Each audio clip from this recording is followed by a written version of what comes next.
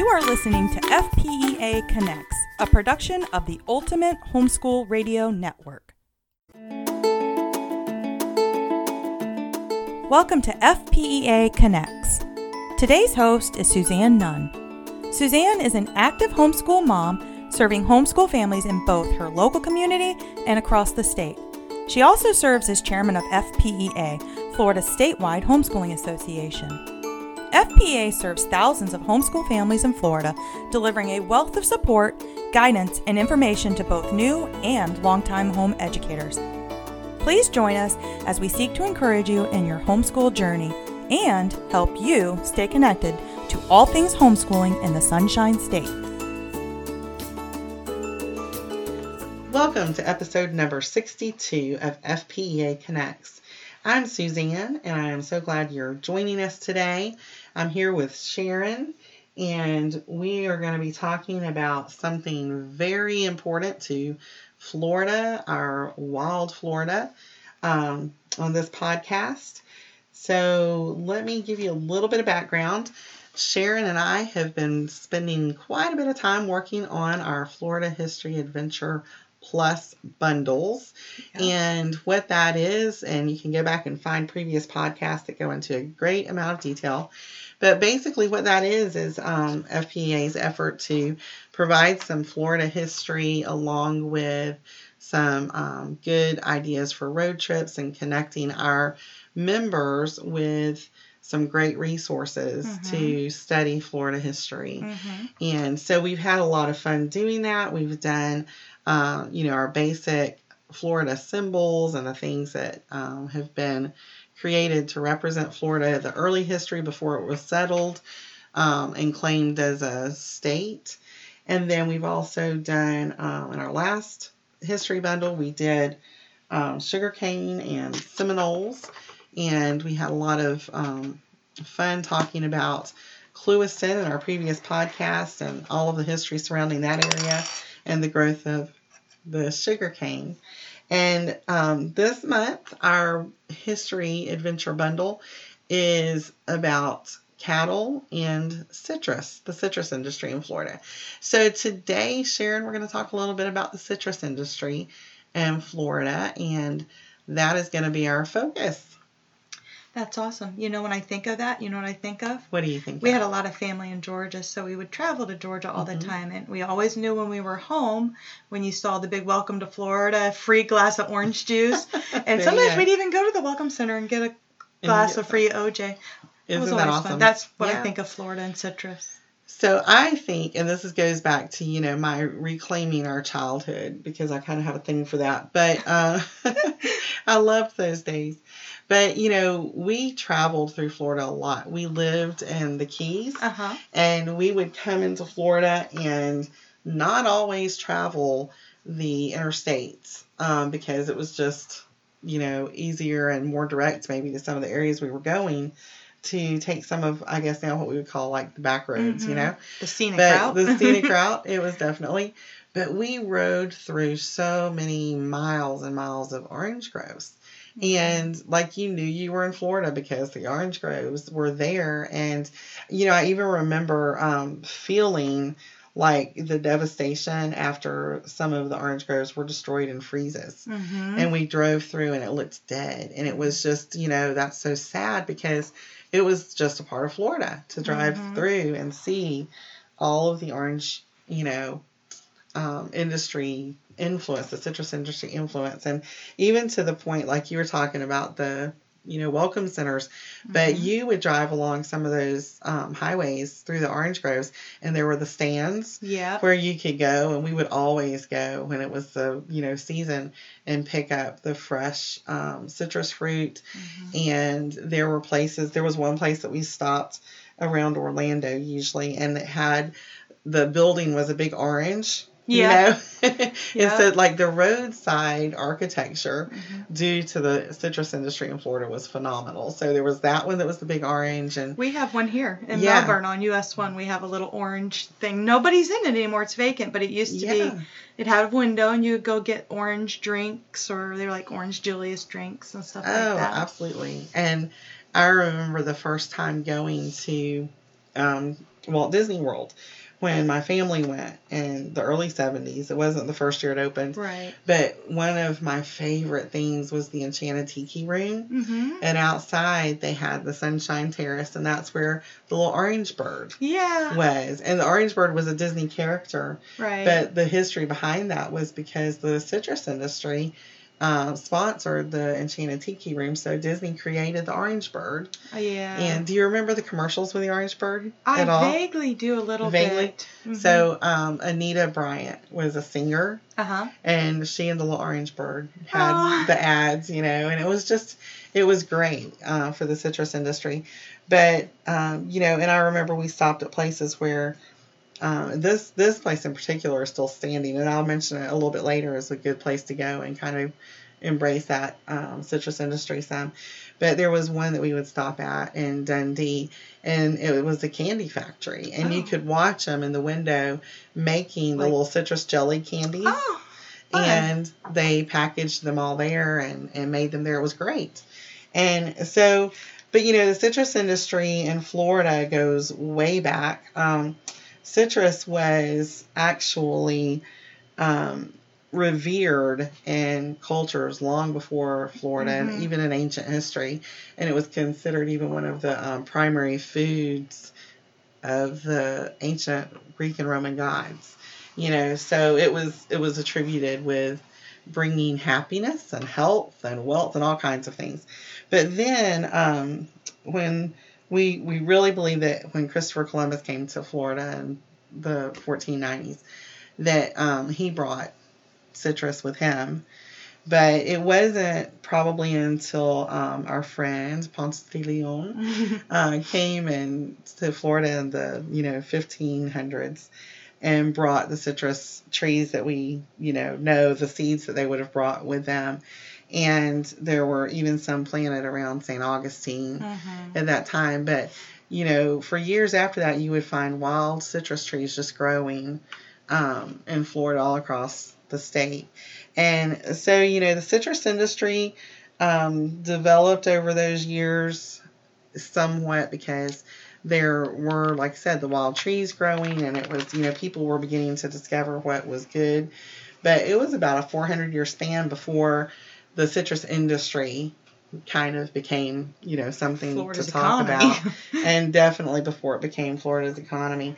But, we know that oranges were here, and like I said, that they were being grown in Florida in the early 1800s. But grapefruit was the newcomer in the early 1800s. So there were oranges around for a long time, but grapefruit was kind of introduced to Florida by a French count that came, and he actually planted the first grapefruit grove around Tampa.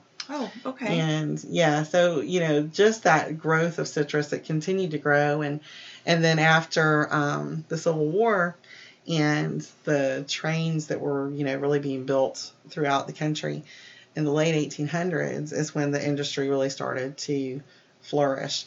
People in the northeast were seeing the not just that it was a refreshing fruit and that it was good, but that there were health benefits to it as well. So it became more and more of a demand during that time. And so, you went into the early 1900s, and you just continued to see the growth of the citrus industry, and everything. It grew from like 1 million boxes that were being crated, and eventually up into the 1970s, 200 million boxes of fruit that was being crated in Florida. And the impact that had on Florida was noticeable, not just the economy. I mean, there were, of course, thousands of people employed in the industry.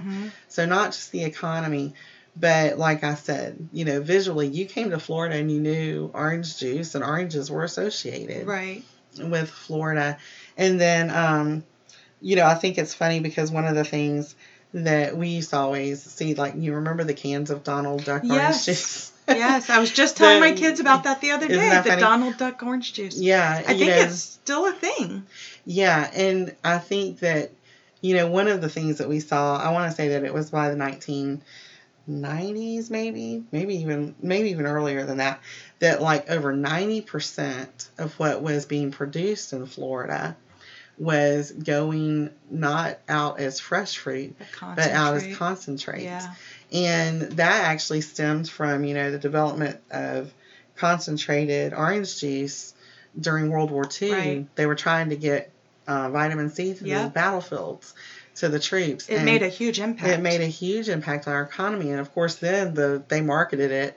And, of course, after World War II, you start having all of the, suburbs being built in the homes and frozen food, frozen dinners, everything else. So that frozen concentrated orange juice became a very marketable item.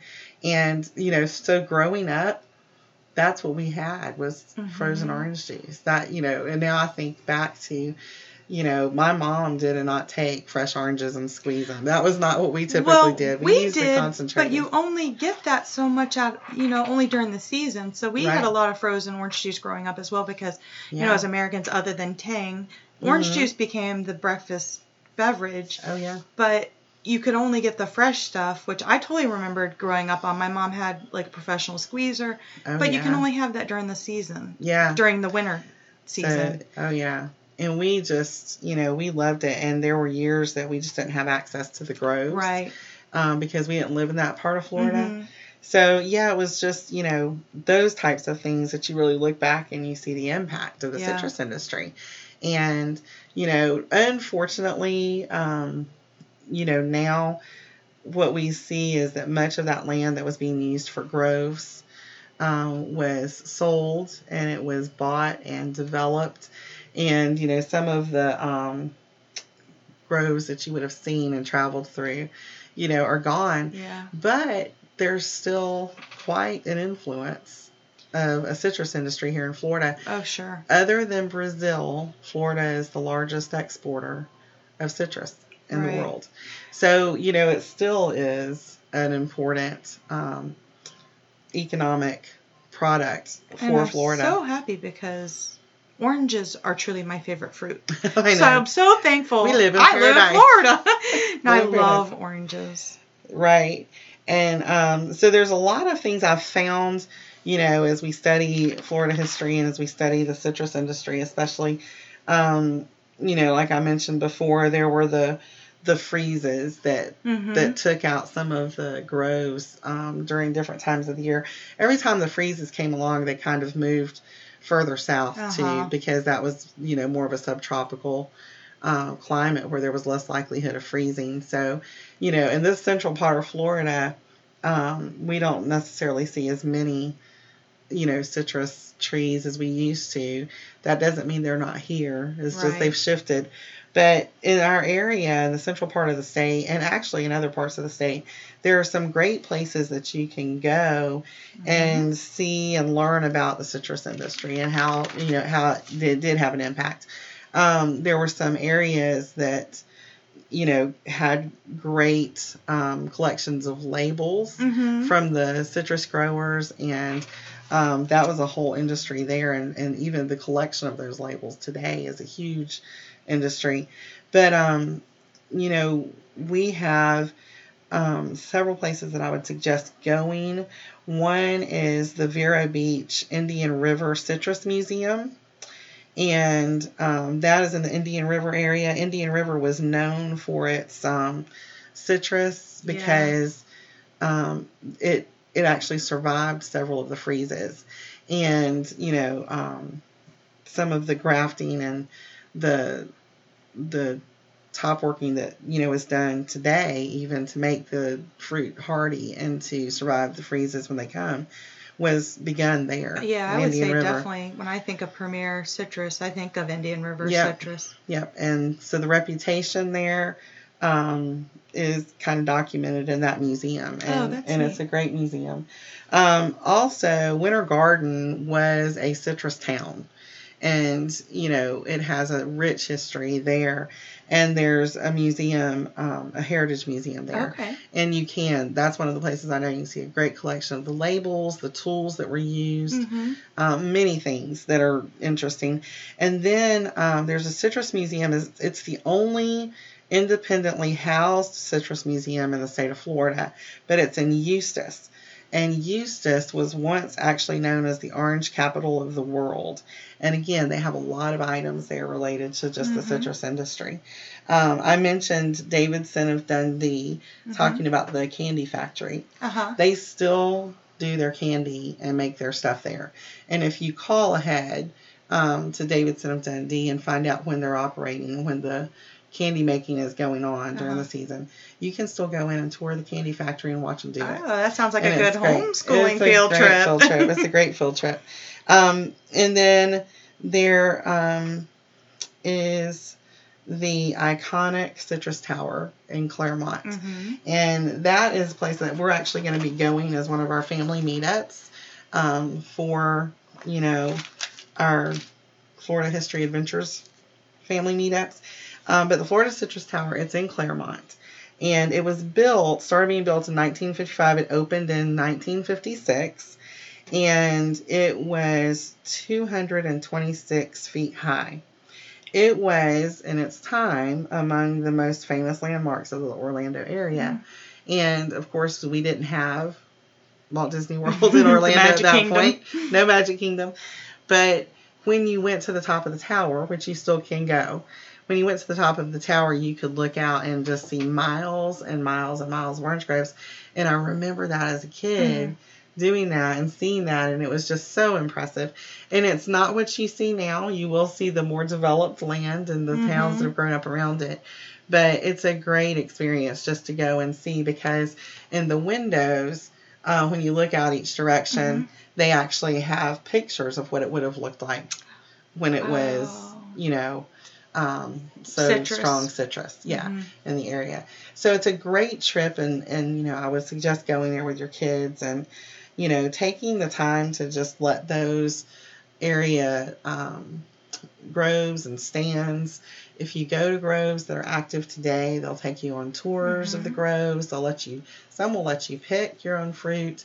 And there's just, there's packing houses you can still go to and tour. So you can, pick the area closest to you and find one of those groves and take your kids. And it's just a really rich part of our Florida history that hopefully you will be inspired to dig into a little bit deeper. Yeah. So if you and your family are interested in digging deeper into studying the Florida citrus industry, I suggest looking up our Florida History Bundle, because we'll have a lot of resources there that will be available. Some great videos, some great book suggestions, and locations where you can travel to. And remember, as you are on your way to doing these things, that here at FPEA, we want to be your Florida homeschooling connection for all of your homeschooling needs. And you can follow us on Pinterest, Facebook, Instagram, and Twitter. And we appreciate you joining us today.